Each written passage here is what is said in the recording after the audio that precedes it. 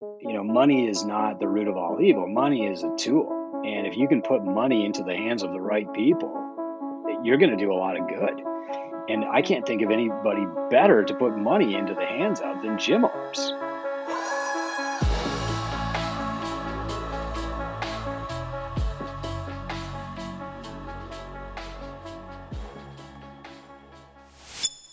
Welcome back to the show.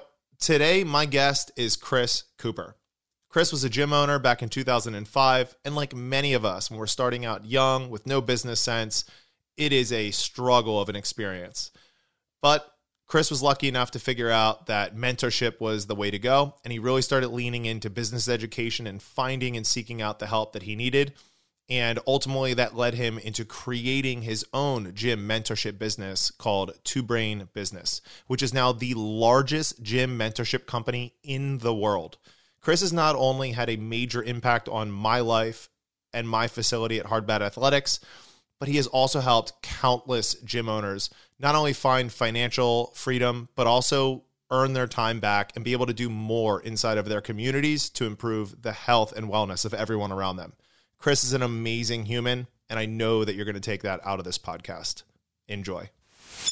Hey everyone, real quick before we dive into the episode, you probably heard about this podcast directly from someone else or saw it shared on social media. We can only grow, spread our message further, and keep bringing in awesome and amazing guests with your help. If you could take 5 seconds and hop on whatever podcast platform you're using and leave us a review, it would mean the world to us. On to the show.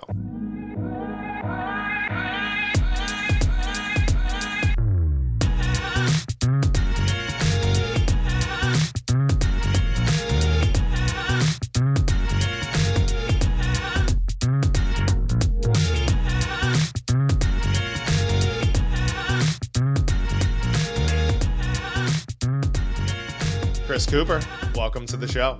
Thanks, Derek. Super fired up to be here. Dude, I was just joking around with you about how excited I was to steal an hour of your time, and you told me that it's actually much easier to grab than one would imagine. Yeah, I'm not as busy as people think. Yeah. Well, I mean, you've set your life up that way, I would imagine. Yeah, pretty much. Yeah, we're at this stage now where time is worth more than money, and so we're pretty careful about how we invest it. Yeah, but I'm sure you also do the things that light you up. Yeah. Actually, if I'm shifting in my seat a lot, it's because I had a really hard training workout this morning on the bike. And so my hip flexors are like locking, the first one, the left one, and then the right one. So if you need to get up and sit down a bunch of times, don't worry. I won't. We'll crop that out.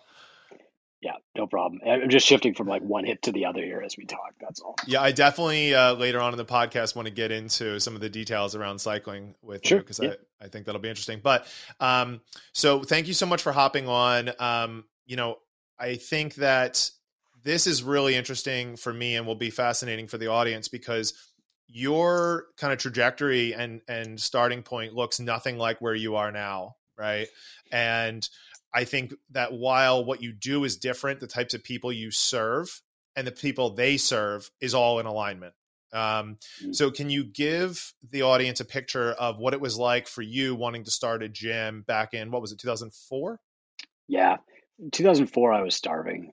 So I was working really super hard as a personal trainer. I had already been a trainer for like 8 years. And I was making maybe about 19,000 a year, and it was just not enough. We had made a big financial commitment. My wife and I, we were having our first baby, and I said I need to make more money. And there was one particular day that I remember, Derek, where I worked like 13 hours straight, and I didn't have a lunch break. It was just 1 hour client session after 1 hour client session. And at the end of the day, I was like counting up how much I was taking home after taxes, and it still wasn't enough. So I said, there's got to be another way here. And I had two clients who were business partners, and they were already talking to me about starting my own gym. And one of them had $16,000 in a bank overdraft or something that he was ready to invest. And I'm kind of a chicken about this stuff. So he's like, don't commit, but we'll tour some local facilities and we'll see if there's anything you like. So he and I went for lunch. We looked at a space. And by the time we got back from lunch, the owner of the studio had already found out that I was out there looking for new spaces, and he fired me on the spot. And so then I didn't have a choice. He did make a big mistake.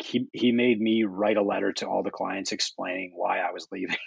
So of course, so I started my new gym with like 30 clients, on day one, and that certainly helped. But I quickly realized it's a completely different skill set, and I wasn't making any more money than I had been, and in fact, now I had expenses that I didn't have before. So that's how I got started. I did have the forcing function of like needing to get paid every week, which was really helpful long term. But Yeah, I mean, being in a position where you have to cut the check for yourself is a motivator like yeah, none other. Yeah, 100%. so so we fast forward and we move to about 2009, and at this point is when you finally summoned up the courage to kind of seek out help outside of just the hard lessons that you had to learn on your own. What was it for you that kind of pushed you over the ledge to seek mentorship?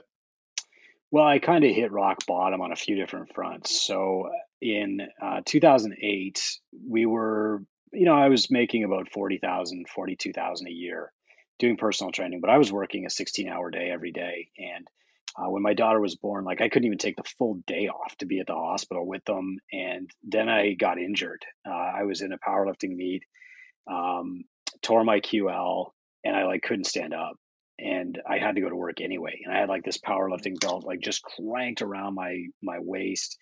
I was taking like Tylenol, and like just tears were in my eyes all day from pain. And I'm like, something's got to change. We got to scale. There's got to be a better way.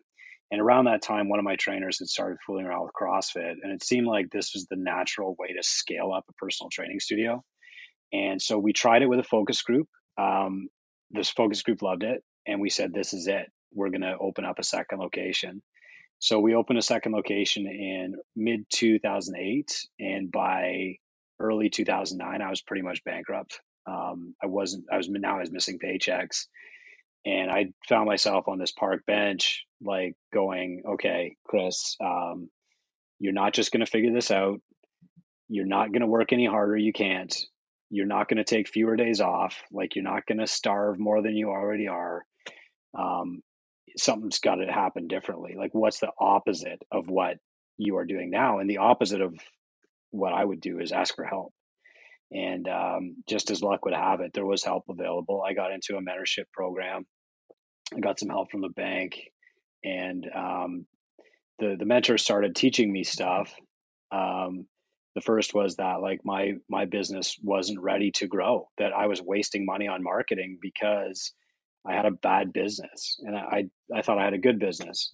So he's like, turn off your marketing right now and let's systemize everything.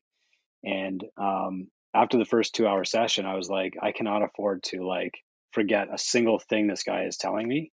So I started writing it down on this free typepad blog called Don't Buy Ads, because that was the first thing that he told me was stop buying advertising. You're not ready to grow. That's fascinating. Yeah, I mean, one of the things that I find really interesting around mentorship is that as a business owner, especially in the gym industry, like we all field the questions and concerns from our family and friends and coworkers constantly around health and fitness advice. And one of the things we always tell people is like, go get a coach, go find someone, right? But then on our own, we are stubborn ourselves, right? And it takes time for us to seek those things out on our own. Like funny enough, I spoke with you in 2016 over the phone Awesome. because I was looking to bring on Two Brain, and what do you know? It took me an additional 5 years to actually say enough is enough. I got to go all in on this. Mm. And it's just so funny because in reflection, I look back and I'm like, this entire time you were getting frustrated with clients that wouldn't seek out guidance, yet you were, putting up the barriers for yourself. So what do you think makes it so hard for people to look, find help? I don't know if it's just our industry, Derek. I mean, honestly, like I primarily work in the fitness industry, and there are a lot of alphas, but more than anything, it's a lot of us want to figure it out on our own.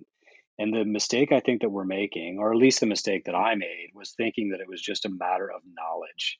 That if I knew enough, I would eventually be successful, and somebody was doing something different that I hadn't learned about yet. And that's not actually it. And, when I was in trouble, I also didn't have all the overwhelm of podcasts and Facebook. Like there was no social media back then. And what I really needed was somebody to say, out of everything, here's the one thing you need to do right now. Like put everything else on hold, put your blinders on and do this one thing this weekend. And the first thing that I did was write a staff playbook. And, I had read the E-Myth. I knew that I should write a staff playbook. But on Friday, Dennis made me write him a check for $500 that I didn't have. And all day Saturday and Sunday, I sat at my coffee table and I wrote out my staff playbook. And I hated it. It was just the worst weekend ever. And on Monday, he said, "Okay, I want you to call 5 clients and tell them that you're committed to making your gym better and ask them to come back." And I did. And one came back and paid, and that covered his check. And then we just kept going week by week from there. But like that's really what mentorship is about. It's like creating focus. And that's why a lot of people will say, like, when you buy coaching, you buy speed. All of your clients out there are buying speed from you as a fitness coach, right? Like, yeah, you have more knowledge than they do, but they could go get that knowledge. Nobody can outthink the internet. So it's really a matter of they're finding value in your coaching because you're telling them exactly what to do right now to get the result they want.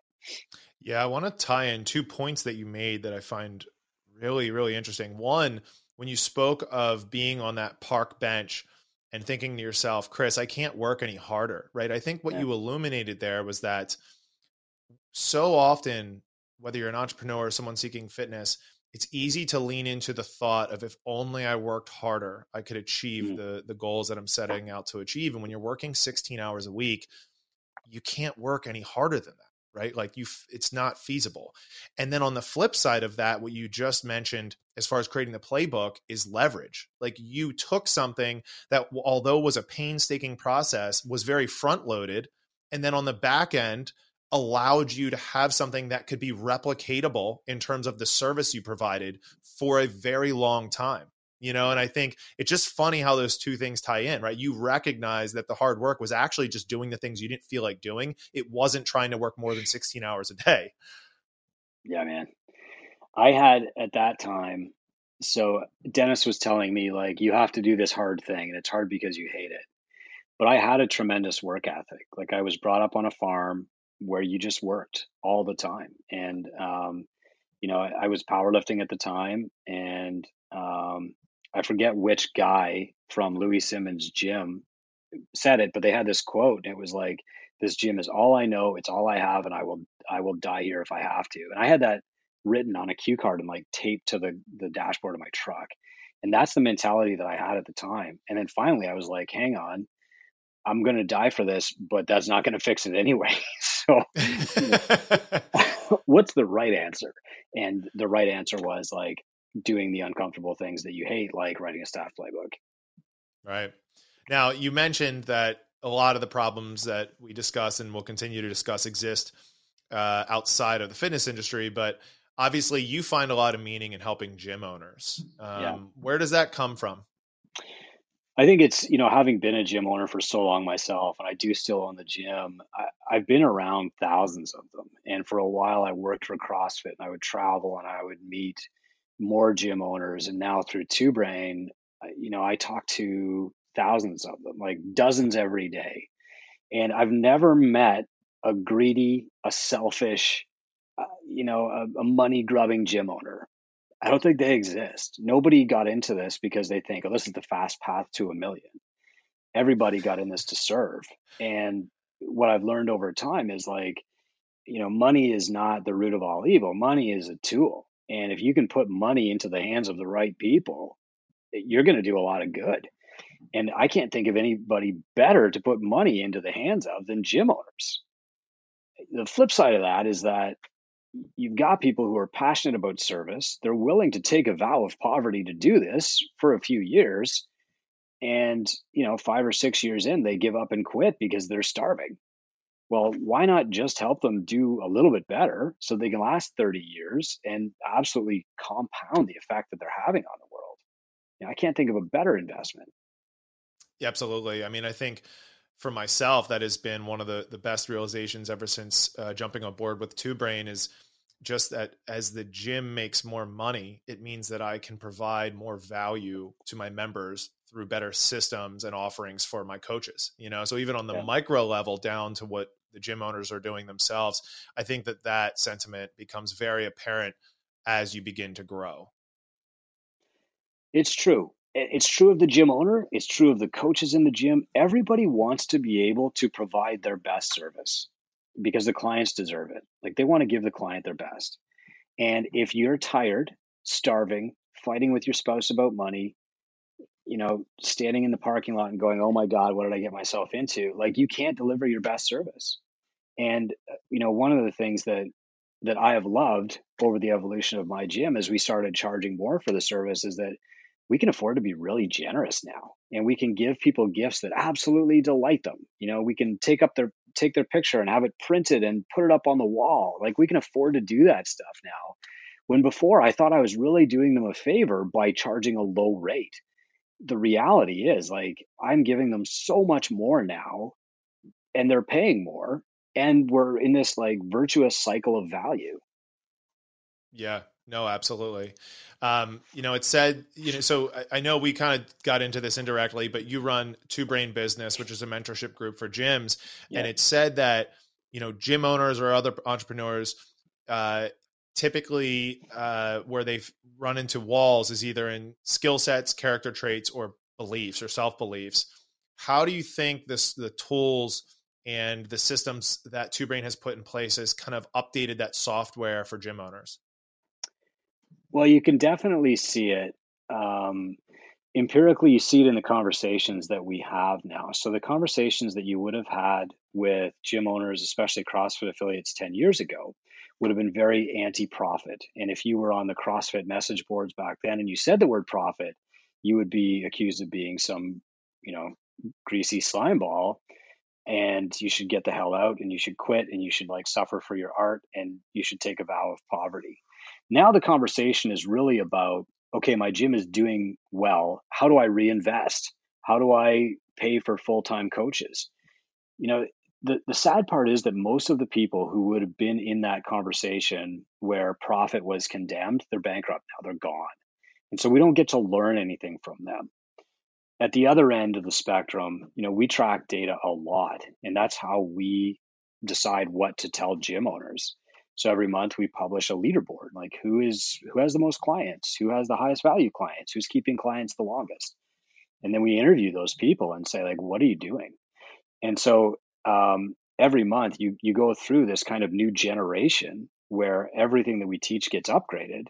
And frankly, man, like the gyms in Two Brain right now are generations better than mine. Like they've evolved so many times as our curriculums have evolved that like people are building these $1 million gyms, which I never even dreamed of.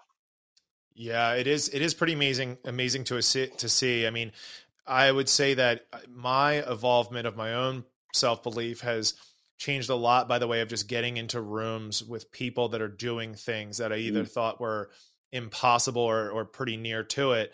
Um, I know you continue to seek mentorship yourself at higher and higher levels as you continue to ascend as an entrepreneur and as a leader.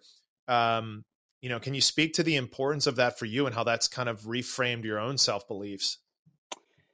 So what I've found is that at first knowledge was enough. So to get Two Brain, I'm going to speak in dollars if that's okay.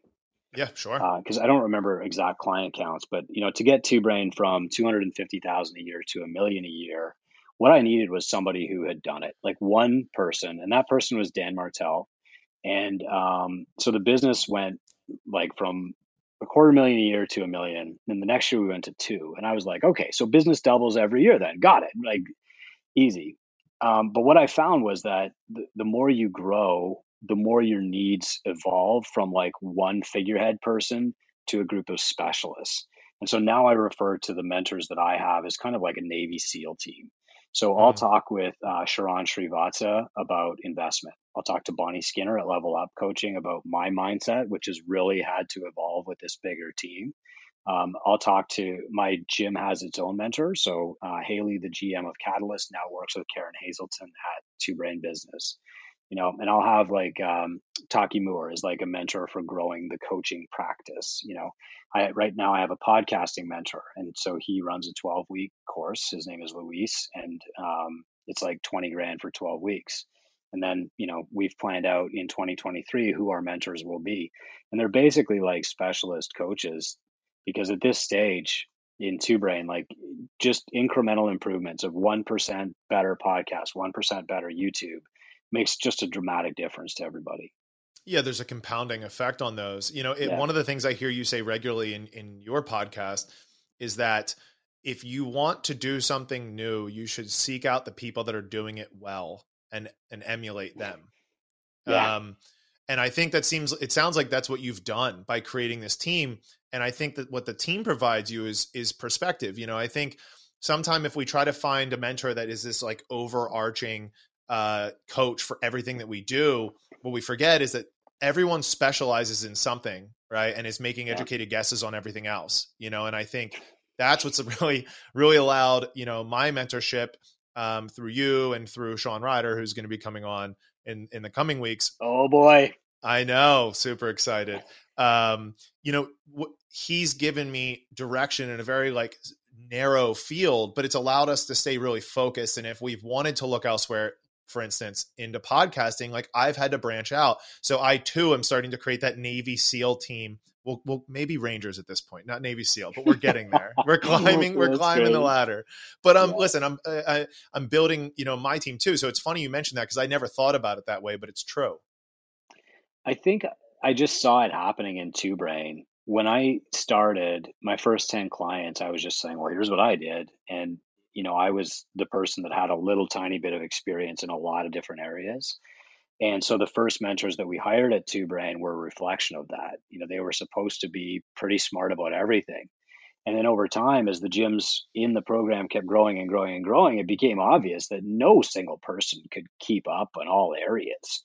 We'd have mentors who were amazing at leadership, but knew nothing about Instagram and vice versa. And, so we went through a few generations on the mentoring team there where we had to kind of get over that belief. And now, Sean is definitely part of that, what I would call the more progressive school, right? The enlightened mentor, where if he doesn't know the answer to something, he can connect you to the person who does. And that he sees as like a very powerful role. Well, and that's one of the values that you get by working with a mentorship group that has such, you have built such a great team of people that the network it's kind of like the whole is greater than the sum of the parts. Oh yeah. 10,000 times better. Yeah. If you're looking for something, you're going to find it somewhere. Yeah. Honestly, like most of my job in the last year has been not, what is the answer to this problem, but who knows the answer or who has experience, and then just pointing people that way. And now we actually train people on the team to do that. So Krista, one of our CSMs, she is amazing at this, and she keeps like a superpower list of all the mentors. Peter Brasovan, who's now the head mentor, he does the same thing. Like, okay, you want to talk about whole life, overfunded whole life, you're going to talk to Sean Ryder, and he's great at like just pushing people where they need to go. And you're right, there's no one person anywhere who can know all this stuff to the depth that we have. So you're saying Two Brain has like a concierge service? Yeah, well, the CSMs definitely form that role. Yeah, that's great. So Chris, I do want to zoom out a little bit. Sure. You started with getting into the fitness industry because you just enjoyed this yourself. You're somebody that was a fitness enthusiast and you liked helping people. And now, however many years later, has grown into the number one mentorship business for gym owners in the world. Yeah. Do you ever take the time? I know this is so hard, but like, do you ever take the time to just genuinely think about, the gratitude and the accomplishments and everything that's taken place over the time since you started? Yeah, that's most of my day. And usually I'm up around 5 and my dog goes out at 6:30. And by the time I come back from that short walk, I'm filled with this sense of wonder that it's like what the hell happened? Like, did I scratch the right lottery ticket? Am I getting away with something here? Like it, it's almost like too momentous to fully process. And then, like during the day, you get involved in the minutia and the little details, but there are people on the team that I do have these crazy high level conversations with. And we had a town hall meeting last week with all the mentors, and we talked about like the levels of influence. And what you'll start to see on social media now is some of the two brain mentors forming their own mentorship practice in their community because they want to impact business in their town. And so they'll, if a gym comes to them for help, they'll go through two brain. But if the flower shop needs help, they'll go directly to Taryn, and she's got her own practice. And so we were talking about levels of influence. And, the first level is just like experience. I did this. Here's how it worked. And then you go up in levels until you reach this point where it's kind of like people turn to you for the answer. And Two Brain is sort of at that level now because of our dedication and investment in data. But the next level is influence, which is people turn to you and they can't really tell you why, or like, they just want to be part of the movement. They believe in your cause. And that's the level that CrossFit reached at its apex was kind of like this inspirational level. And I think like that's our biggest opportunity right now is we are making millionaires. We're getting people way past where I thought was possible in the fitness industry. But it's time for us to turn to the next generation of entrepreneurs and actually inspire kids to become entrepreneurs or inspire people who are just not inspired by their job to do something for themselves. And that's what's going to fix our economy. That's what's going to fix our health. That's what's going to fix our governmental problems, and ultimately the world.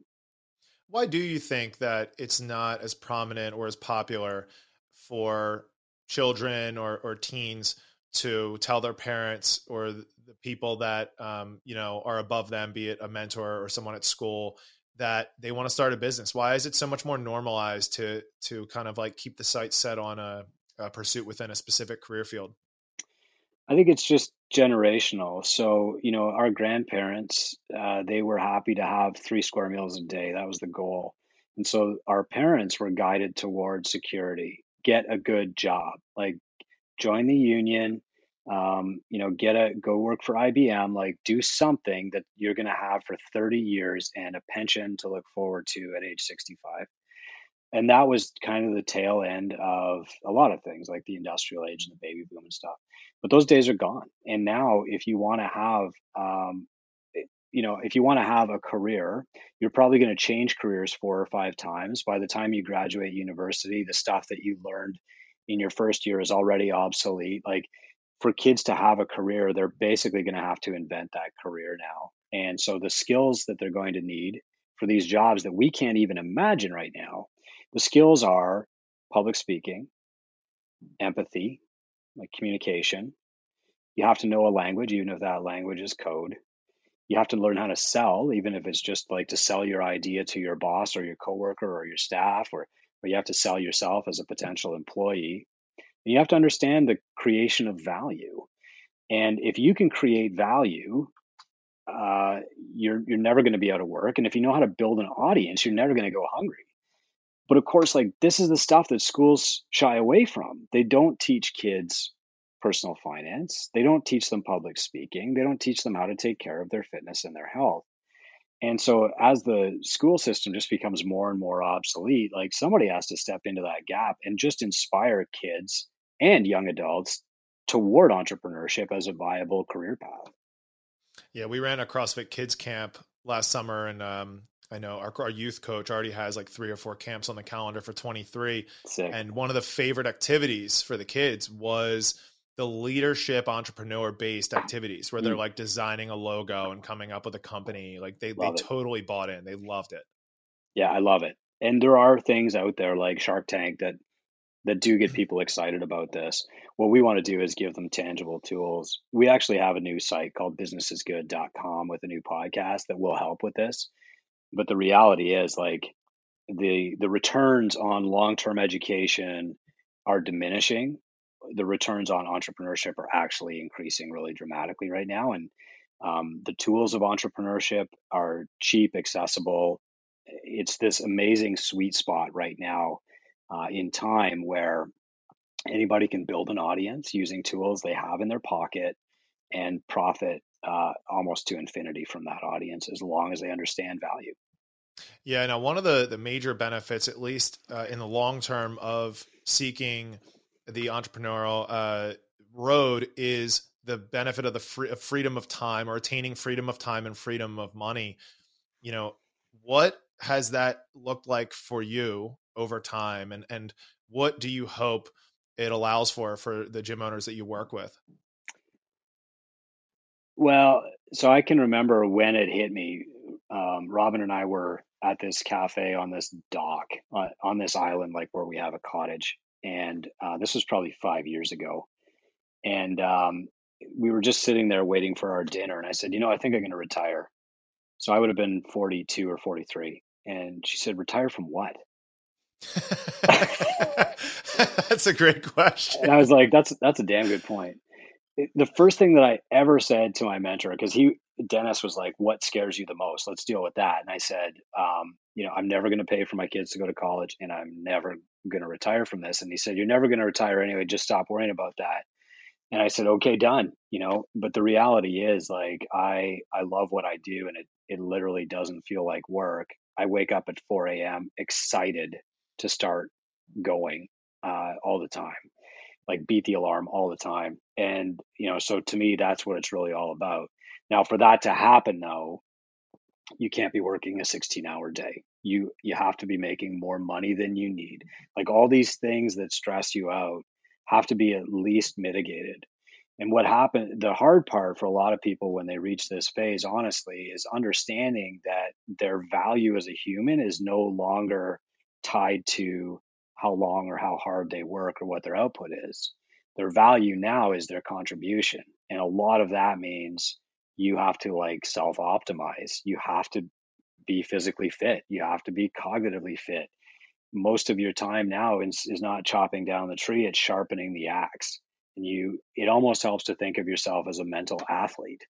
And so like that's a tough one to learn, but so typically like my work day is 3 or 4 hours of meetings a day, and the rest of the time is uh, preparing to think creatively, deeply, analytically. So I wind up doing like, workouts every day. I spend time outside every day, that kind of stuff. Yeah, I mean, why retire from something that provides you meaning and Oh that you yeah. enjoy doing and keeps you young?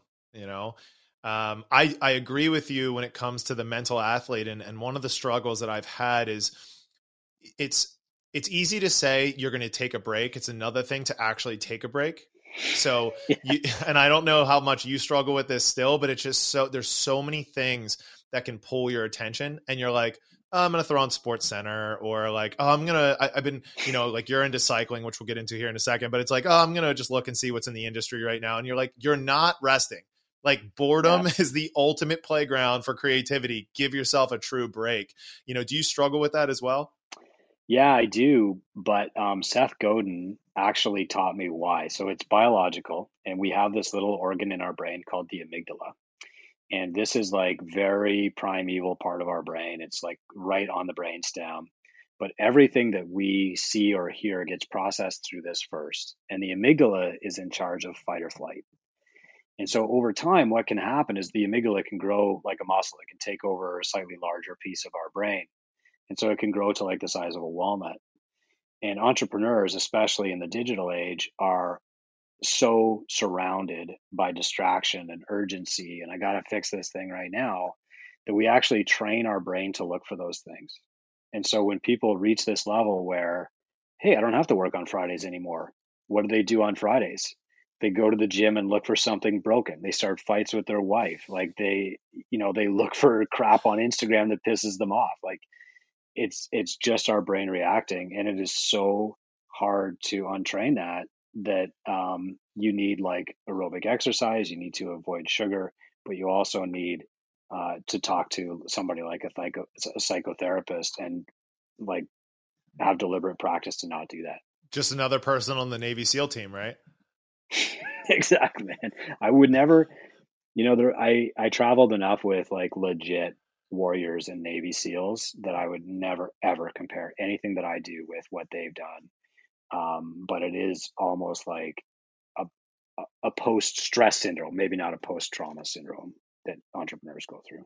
Sure. Now, part of growing Two Brain to where you have and seeking out this freedom of time and also finding meaning in generosity has led you into some other ventures. What are some of the other things you've used this freedom of time and your pursuit of generosity and growing for yourself? What are some other things that you've done outside of Two Brain? Well, we're fortunate now that we can be really deliberate about where we spend our time, as I said. So Robin runs our local food bank, and I try to volunteer to do mentorship whenever I can. But we can be deliberate about our time, but at the same time, when a need arises, it's very easy to just jump in and solve the problem. And so, one thing that I learned really early on from a mentor named Sharon Srivatsa is that if you have money, like if money solves your problem, then you don't have a problem. And so from that, I learned like money doesn't solve every problem, but it sure solves the money problems. And the bottom line is like there are a lot of money problems out there. When I was traveling with Greg Glassman, he taught me like just find a place where $10,000 will make an immediate and profound difference, and just give them the money. And so I've taken that to heart, and now we see all the time, like here's a place where $5,000 injected in cash right now will actually turn things around for this person. When you actually go out and look for those opportunities, they're all around you.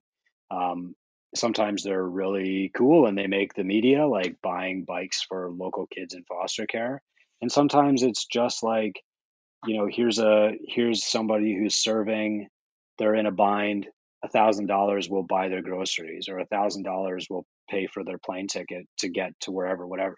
Like those are both things that we've done in the last couple of weeks just because we could, you know. One of our favorites is about 10 years ago, a local hockey league was going to fold, and it was all just farm kids. They had like ragtag pieces of equipment from older brothers and sisters. They weren't good enough to make any teams in the city, but they still wanted to play. And so we started sponsoring that league. And so we would buy them like equipment and uniforms and stuff like that. And 10 years later, like they have 6 teams, and I'm still volunteering as a coach, even though I know nothing about hockey. And the kids always look amazing. And we were at a game last night. We won, and we got accused of running a rep program because our kids were all like dressed up well and well trained, and it's just like that's the kind of stuff you can do if you have time and money. Yeah, and I'm sure a large part of that of your generosity is just who you are as a person. But do you think some of it also comes from the fact that you did come from a place where you were a struggling gym owner that pretty much started from scratch? Thanks for saying that, Derek. Maybe, but you know what? I think most gym owners are like that, and that's why I want to empower gym owners. You know, like there are all kinds of bad examples of people who should not be given $1 million. But I think if you put $1 million into the hands of every gym owner today, you're going to see a tremendous amount of good done with that money. Yeah, I would wholeheartedly agree. Now, your fitness has like shifted quite a bit over the years. You mentioned that you were into powerlifting, and now you're very heavily into cycling, and those two things are not one and the same. So, No, what does your fitness look like nowadays? well, it's actually gone in a circle. So I was a cyclist first, and then I got tired of just being a skinny runt, and so I was like, what's the fastest way to gain muscle? Powerlifting. Okay, I'm going to start that. And just I kind of won the lottery with a couple of friends, met some guys who were legit powerlifters, good entrepreneurs, started training with them. The only local place that we could compete was a US level 5 prison, so we did that a couple times a year. And I basically did that until I found CrossFit, and then I did CrossFit for a decade. And at one point I just kind of reached this burnout, and I said, okay, I'm going to take 4 months off and started training on the bike. And wouldn't you know it, I'm a way better cyclist than I was 15 years before that. And I found Strava, which is like CrossFit for the bicycle, basically. I have it too. Yeah. Yeah, man. Okay. And so the first summer, I'm like, this is just amazing. And started meeting a few friends online on Zwift through the winter. Went back to CrossFit for the winter. And then I just started realizing, like, because of the powerlifting and because of the CrossFit, my power output's outstanding compared to a lot of people. And so I could actually like do this, and I just love it. And so like 4 times a week I'm on the bike now. Even through the winter, I trained this morning. I ride with other people from Two Brain on Thursday mornings. We all meet on Zwift and just, ride along and tell stupid jokes and stuff. And then I ride with my friends in the summer. Yeah. Now, how much of that for you is time spent between your own two ears where you're not listening to music or you're free from distraction? If I'm riding in zone two, like heart rate 60 to 70% of max, I can write like 2 or 3 podcasts in an hour. But most of the time I'm actually training, so it's hard. Like you got to listen to old school rap and stuff. Yeah. Like Ghetto Boys. You're probably too young to know what Ghetto Boys are, but like that's what I was listening to this morning. Fantastic. So Yeah, no, that's yeah, so true. Yeah, zone 2 is definitely, it's like a hotbed for creativity and thinking, but the minute you get outside of that, yeah, it starts getting really tough to put anything coherent together. it's a hotbed for hate. My Yeah. cycling coach is Josh Grinnell, and last week, so I was riding on this different app called Ruvi, and none of my friends are on it, so I'm riding alone. But you can program robots to ride against, and I'm like, dude, it is so easy to hate a robot. Like that's why I did so well on this workout. I'm chasing down these robots that are programmed to ride at like 3.5 watts per kilogram, and like it's easy to hate a robot, so I'm going to keep attacking them all day. That's great. Do Yeah. you have any other mentors in the fitness space? I know you had Peter Attia in with Tinker. Oh yeah, man. So Atia came in with Tinker. We try to bring people in like that all the time, and I'm just kind of drawing a blank right now. My last conversation with somebody in the fitness space was Kalipa last week, and then I have a nutrition coach and I have a cycling coach, and then I'll ride in a series of like online races in January, and then I'll go back to CrossFit and I'll have a CrossFit coach again. Now, you mentioned a little bit about how your nutrition is important to you in terms of the way that you feel, and you Yeah. mentioned things like sugar and then those sort of things. Is there anything dietary wise right now that you're doing or changes that you've made recently? My carb intake is up right now because my training volume is really high. Well, my total caloric intake is up right now basically because of training volume. Last year, I made the mistake of trying to drop weight too fast because I thought like if I could maintain 300 watts for an hour, but I was 10 pounds lighter, I would just smash everything. And that didn't happen. So I dropped weight too fast. But right now, like what I notice is that if I'm off sugar, I feel a lot smarter. And Mm.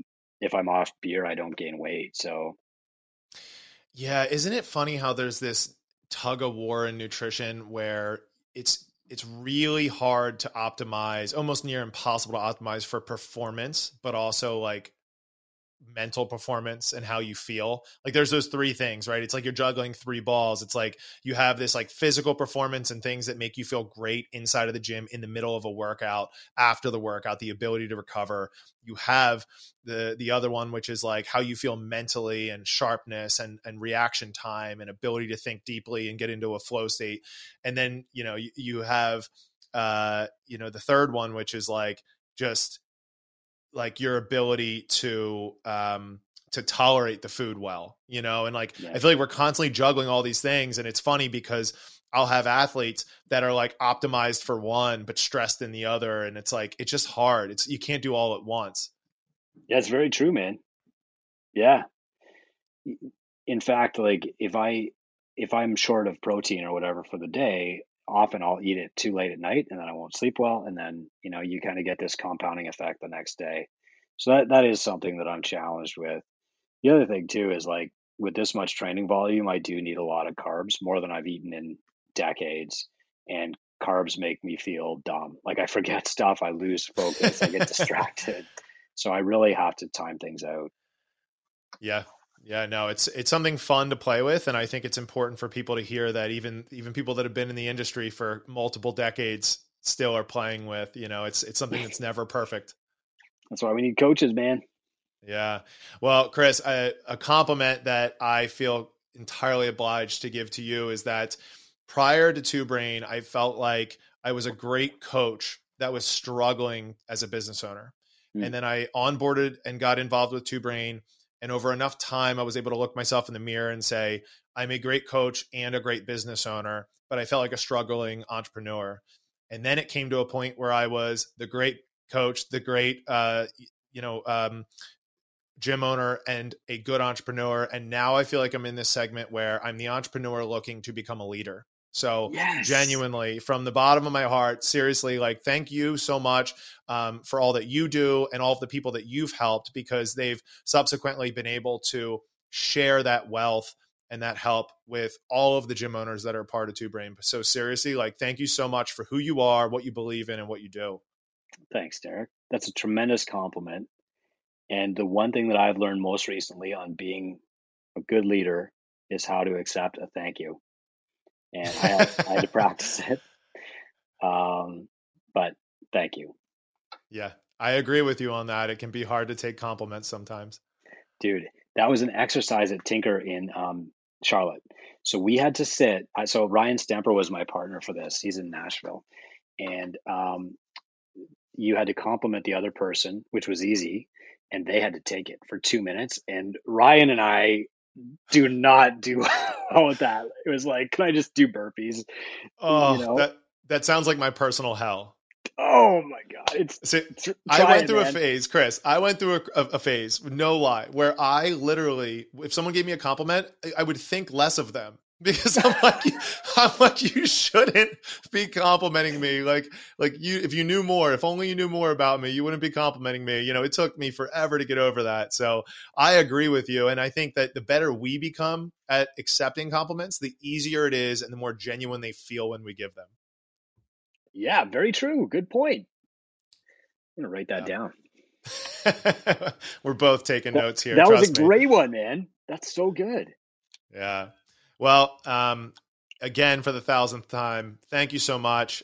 This was a blast having you on here, and I hope that someday in the future we can do it again. I'd love to, Derek. Thank you very much. You're a great interviewer. Hey, I greatly appreciate that. Thank you.